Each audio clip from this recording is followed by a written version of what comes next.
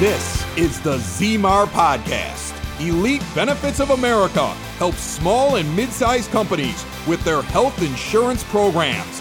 And now, your host, Butch Zemar.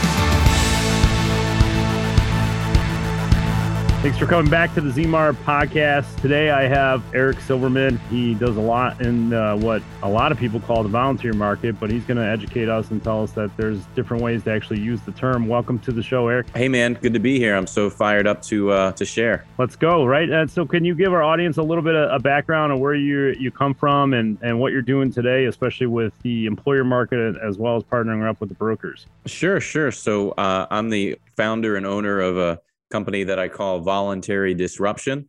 We'll get into that because it plays right into my name. But I've been in the business, the employee benefits business, for the better part of 22 years. And I'm a recovering carrier rep.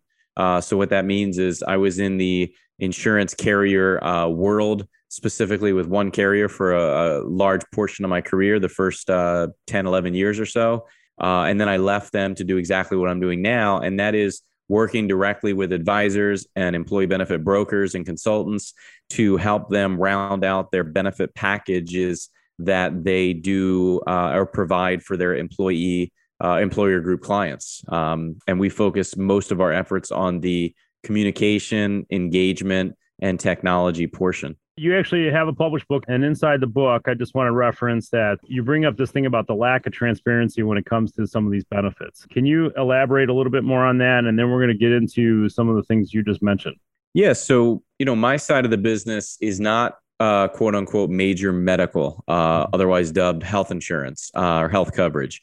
What I specialize in a lot of times is specifically health type coverages. They fall under, you and I have to have a health and life license to sell them, but they're not major medical health benefits. They're typically known as the appetizer or the side dish. So a lot of people think of major medical as the steak, if you like steak, and they look at the benefits that I specialize in as the potatoes and the salad and the broccoli and the mozzarella sticks. Depends, right? Now I'm hungry. Mm-hmm.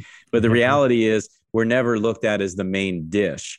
And when it comes to transparency with those types of benefits, most advisors and brokers and consultants, they don't spend an ounce of time in my side of the space. They don't, sorry to be so blunt, but they don't typically care. They've told me they don't typically, they're not experts at it, and they don't necessarily sometimes see value in them, even though they're out there and employers and employees are buying them every second of every day.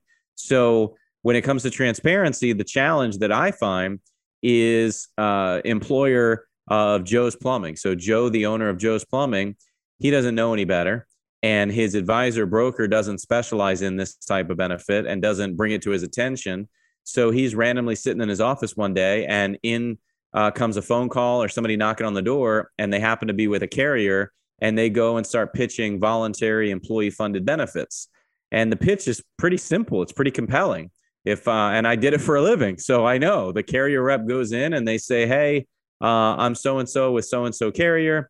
Here's why the benefits are fantastic. It's free, Mr. Owner, Miss Owner. It costs you nothing. Your employees fund it. Is there any reason you wouldn't move forward? And if you have anybody that wants it, you just let them payroll deduct it. And of course, there's some objections you could hear, but by and large, it's a simple sale. The answer is, no, I don't see why I wouldn't do it. Sure. Mm-hmm. And the benefit, the carrier rep goes in and they quote unquote start selling insurance. And here's the problem. Nobody's overseeing that sale. There's no independent third-party advisor broker. There's certainly nobody like myself who's agnostic to any carrier. And what happens is typically the carrier rep goes in and they do what I call a patented product dump that leads to a commission grab, because they're all commissionable products. And 90% of the time, it's a carrier rep that has only been in the business for a handful of weeks or months, if that. And 2 months later, after they cash some big commission checks, and when I say big, I mean big, they're not even in the business anymore. So now Joe, the plumber of Joe's Plumbing, he is literally, and his staff are stuck with benefits that nobody knows, nobody understands, everybody's paying for. And God forbid you have to file a claim, or if you have a challenge, you don't know who to reach and nobody wants to give you service. So that to me is lack of transparency. It's a product dump that led to that commission grab. And I speak nationally all over the country, Butch, about this. Like, I get hired to speak at major conferences in our industry, as you know, and I preach about it in my book, and I write articles for all the major publications in our industry. And that's what I completely stand against. I fight for it every day, and I try to preach to brokers and advisors and consultants and certainly business owners that there is a better way, that these benefits are extremely important, but it's not the benefit that the problem is. The problem is the delivery mechanism. The problem is how it gets explained and or educated, or I should say lack thereof.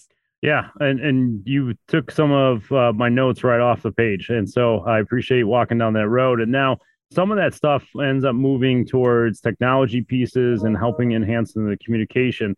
And so how has that evolved in our industry? And a lot of the people that listen to this are small and mid-sized employers, so we might have to break it down. But there's a lot of employers still doing paper applications and whatnot. But what have you seen with the technology speed? And then how is it increasing the communication and delivery of the method for these benefits?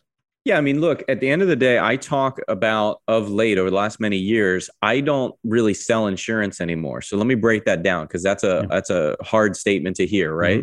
Mm-hmm. Mm-hmm. When I say I don't sell insurance anymore, what I mean is the lion's share of my time, Butch, is spent with my broker partners and their employer group clients that become mutual clients.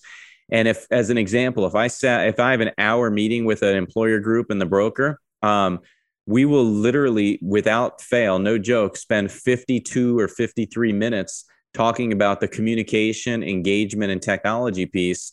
And we'll spend the last few minutes talking about the actual benefit. So, devil's advocate might argue, well, geez, Eric, right? I'm Eric, by the way, in case you're listening. They might say, geez, Eric, look, I don't understand. How can you, quote unquote, sell insurance if you don't talk about insurance? Well, at the end of the day, a benefit is a benefit is a benefit, regardless of who pays for it, regardless of what the benefit is. Mm-hmm. Anything that an employee can get working for one employer that they can't get working across the street at another employer is, in all intent and purposes, a benefit. It's a company benefit. Mm-hmm. And let's define a company benefit. Company benefit is all your employees prefer Coke, so don't put the Pepsi machine in. A company benefit is all your employees like sweet and salty snacks, so don't put bananas and apples on the in the break room. Now, I know that sounds crazy, but a benefit is a benefit is a benefit. It doesn't always have to be about the actual insurance or the carrier. Mm-hmm. And what I always explain is that when it comes to communication, that's the journey. And too often, colleagues or dare I even say competitors in my side of the industry, they spend the entire meeting selling insurance and talking about benefits and talking about accident plans and cancer plans and disability and life and pet insurance and prepaid legal. That stuff, granted, it's important. Don't get me wrong. Some of it may be arguably more important than others, but that's the destination, Butch. Mm-hmm. The destination is what the product is, how it's designed, who the carrier is, what the rate is. And don't get me wrong, man, that's so important. I get it. It has to pay the claim if somebody has a claim. Yeah, sure. But how is that even relevant if the employees don't even understand what the heck they're being offered, let alone what they're signing up for? Mm-hmm. And these policies tend to be pretty darn affordable, which is why people do sign up. So the problem is they sign up with lack of education. So we spend so much time talking about the journey of communication and engagement, and we do use technology to do so. So to get back to the genesis of your question, to be specific, we're not in 1997 anymore. We're not in the year 2012 either. Technology is so superior, leaps and bounds what it's ever been. And frankly, it's getting better every day that no client of mine is ever using paper. We don't enroll anybody on paper. We don't have people sign up using paper at all. And you've probably seen this too. And anybody listening, if they're in our space, has probably seen it as well. A lot of insurance carriers don't even accept paper applications anymore. They're certainly not accepting a FedEx of paper applications for the most part. And they're definitely, and they're also not accepting PDF versions because that's still paper and it's still manual. Mm-hmm. So we use technology. It's self-serve enrollment. And we even have the ability to do an on-demand call center. But long gone are the days of sit down knee to knee, one-on-one with every employee to try to sell them insurance. Like, you don't have to force people to buy insurance. This stuff sells itself when it's communicated properly and people are educated and engaged. Hey gang, ever wonder what it's like to be a small business owner? It's confusing, weird expenses coming out of nowhere, and when you throw in health insurance, forget it. Nobody understands how that works. If you own a business, big or small, it's one of the biggest expenses you have all year long. And yet, we all wait until open enrollment at the end of the year, and then we think to ourselves, next year I'll get a jump on it. And then it's another year of paying way too much. If you're a business owner, big or small, HR representative that wants to impress the boss, give Butch Zemar of Elite Benefits of America a call. Save yourself or your boss thousands or even tens of thousands of dollars a year. Reach out to Butch right now, 708-535-3006, or shoot him an email, butch@elitebenefits.net. And be sure to check out the Zemar podcast. Don't wait till the last minute. Put Butch Zemar to work for you now. To kind of give some of these employers that are listening to this podcast some idea, in your book, you have mentioned that there's 4 types of brokers out there. And I've been probably a piece of every single one of those. And then from referring it out or trying to bring somebody in-house and manage the benefits internally to, well, what I want to focus on is somebody like you that is not attached to a carrier, brings value to the table, not only for the broker, but the employer, and then doesn't, in some ways, don't care about what product it is. It's about the solution that's being provided. And so can you give us a little background on how you even transform from going from even one to the other, and what these brokers are trying to do and what employers should be looking out for? Well, it's interesting. So yeah, we are completely agnostic to carrier, solution provider if they're not an insurance product. For instance, prepaid legal or identity theft or what are known as non-insurance products. They're just solutions that are out in the marketplace that are candidly quite popular amongst employees. So that's great. But when it comes to the benefits and the carriers and the solution providers, it really doesn't matter. And the reality is, I look at it this way, Butch.